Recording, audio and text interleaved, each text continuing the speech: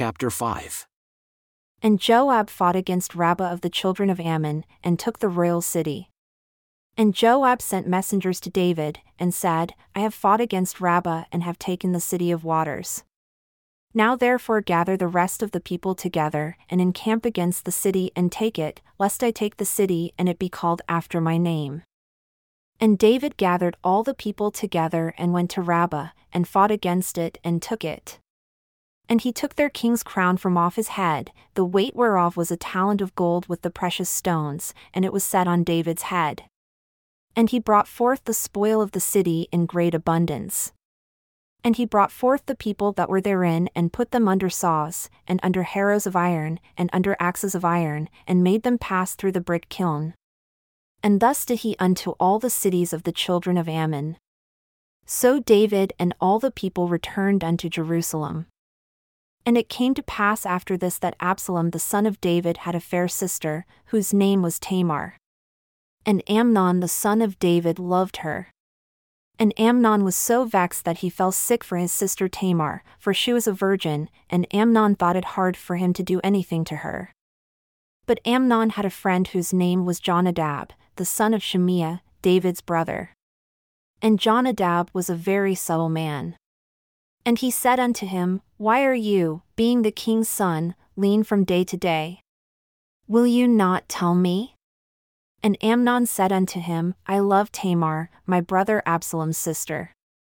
And Jonadab said unto him, Lay down on your bed and make yourself sick.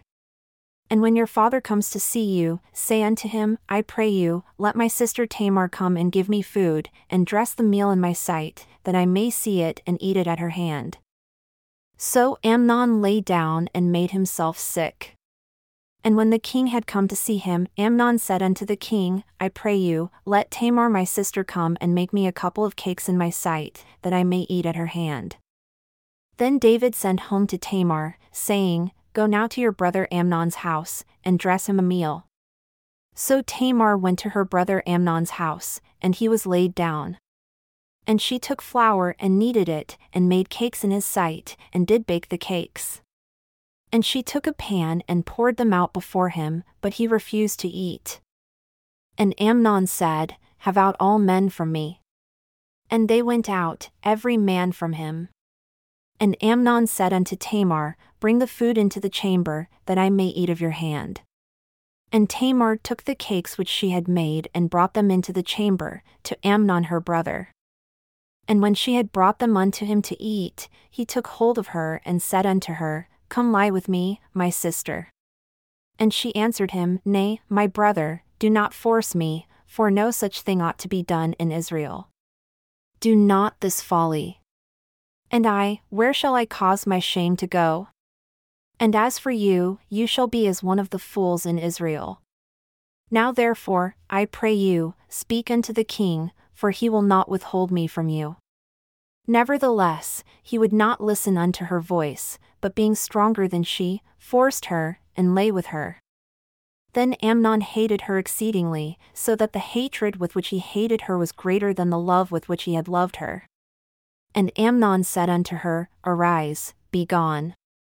And she said unto him, There is no cause, this evil in sending me away is greater than the other that you did unto me. But he would not listen unto her. Then he called his servant that ministered unto him, and said, Put now this woman out from me, and bolt the door after her. And she had a garment of diverse colors upon her, for with such robes were the king's daughters that were virgins apparelled. Then his servant brought her out and bolted the door after her. And Tamar put ashes on her head, and rent her garment of diverse colors that was on her, and laid her hand on her head, and went on crying. And Absalom her brother said unto her, Has Amnon your brother been with you? But hold now your peace, my sister. He is your brother, regard not this thing. So Tamar remained desolate in her brother Absalom's house. But when King David heard of all these things, he was very angry. And Absalom spoke unto his brother Amnon neither good nor bad, for Absalom hated Amnon because he had forced his sister Tamar. And it came to pass, after 2 full years, that Absalom had sheep shearers in Baal-hazor, which is beside Ephraim, and Absalom invited all the king's sons. And Absalom came to the king and said, Behold now, your servant has sheep shearers, let the king, I implore you, and his servants go with your servant. And the king said to Absalom, Nay, my son, let us not all now go, lest we be burdensome unto you. And he pressed him. Nevertheless, he would not go, but blessed him. Then said Absalom, If not, I pray you, let my brother Amnon go with us. And the king said unto him, Why should he go with you? But Absalom pressed him, that he let Amnon and all the king's sons go with him. Now Absalom had commanded his servants, saying, Mark now when Amnon's heart is merry with wine, and when I say unto you, Smite Amnon, then kill him. Fear not, have not I commanded you? Be courageous and be valiant. And the servants of Absalom did unto Amnon as Absalom had commanded. Then all the king's sons arose, and every man got himself up upon his mule and fled. And it came to pass, while they were in the way, that tidings came to David, saying, Absalom has slain all the king's sons, and there is not one of them left. Then the king arose, and tore his garments, and lay on the earth, and all his servants stood by with their clothes rent. And Jonadab the son of Shimeah, David's brother, answered and said, Let not my lord suppose that they have slain all the young men, the king's sons, for Amnon only is dead. For by the appointment of Absalom this has been determined, from the day that he forced his sister Tamar. Now therefore let not my lord the king take the thing to his heart, to think that all the king's sons are dead, for Amnon only is dead. But Absalom fled. And the young man that kept the watch lifted up his eyes and looked, and behold, there came many people by the way of the hillside behind him. And Jonadab said unto the king, Behold, the king's sons come, as your servant said, so it is. And it came to pass, as soon as he had made an end of speaking, that behold, the king's sons came, and lifted up their voice and wept, and the king also, and all his servants, wept very bitterly. But Absalom fled and went to Talmai the son of Ammihud, king of Geshur. And David mourned for his son every day. So Absalom fled and went to Geshur, and was there 3 years. And the soul of King David longed to go forth unto Absalom, for he was comforted concerning Amnon, seeing he was dead.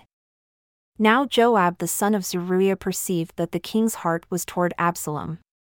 And Joab sent to Tekoa and fetched from there a wise woman, and said unto her, I pray you, feign yourself to be a mourner, and put on now mourning apparel, and anoint not yourself with oil, but be as a woman that had a long time mourned for the dead, and come to the king, and speak on this manner unto him. So Joab put the words in her mouth.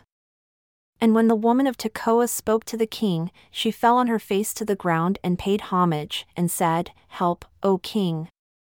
And the king said unto her, What ails you? And she answered, I am indeed a widow woman, and my husband is dead. And your handmaid had 2 sons, and they 2 quarreled together in the field, and there was none to part them, but the one smote the other and slew him.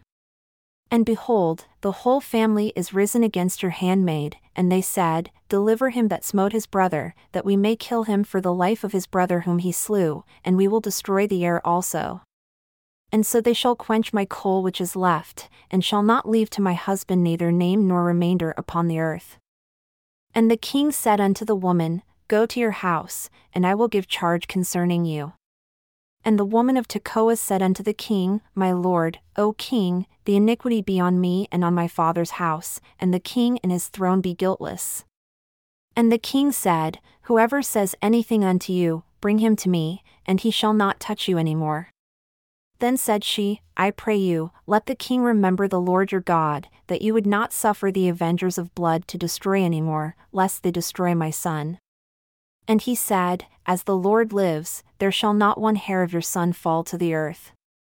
Then the woman said, Let your handmaid, I pray you, speak one word unto my lord the king. And he said, Say on. And the woman said, Why then have you thought such a thing against the people of God? For the king does speak this thing as one who is faulty, in that the king does not fetch home again his banished. For we must die, and are as water spilled on the ground which cannot be gathered up again. Neither does God respect any person, yet does he devise means that his banished be not expelled from him. Now therefore that I have come to speak of this thing unto my lord the king, it is because the people have made me afraid. And your handmaid said, I will now speak unto the king, it may be that the king will perform the request of his handmaid, for the king will hear, to deliver his handmaid out of the hand of the man that would destroy me and my son together out of the inheritance of God. Then your handmaid said, The word of my lord the king shall now be comfortable, for as an angel of God, so is my lord the king to discern good and bad. Therefore, the Lord your God will be with you. Then the king answered and said unto the woman, Hide not from me, I pray you, the thing that I shall ask you. And the woman said, Let my lord the king now speak. And the king said, Is not the hand of Joab with you in all this? And the woman answered and said, As your soul lives, my lord the king, none can turn to the right hand or to the left from anything that my lord the king has spoken, for your servant Joab, he bid me, and he put all these words in the mouth of your handmaid. To fetch about this form of speech has your servant Joab done this thing.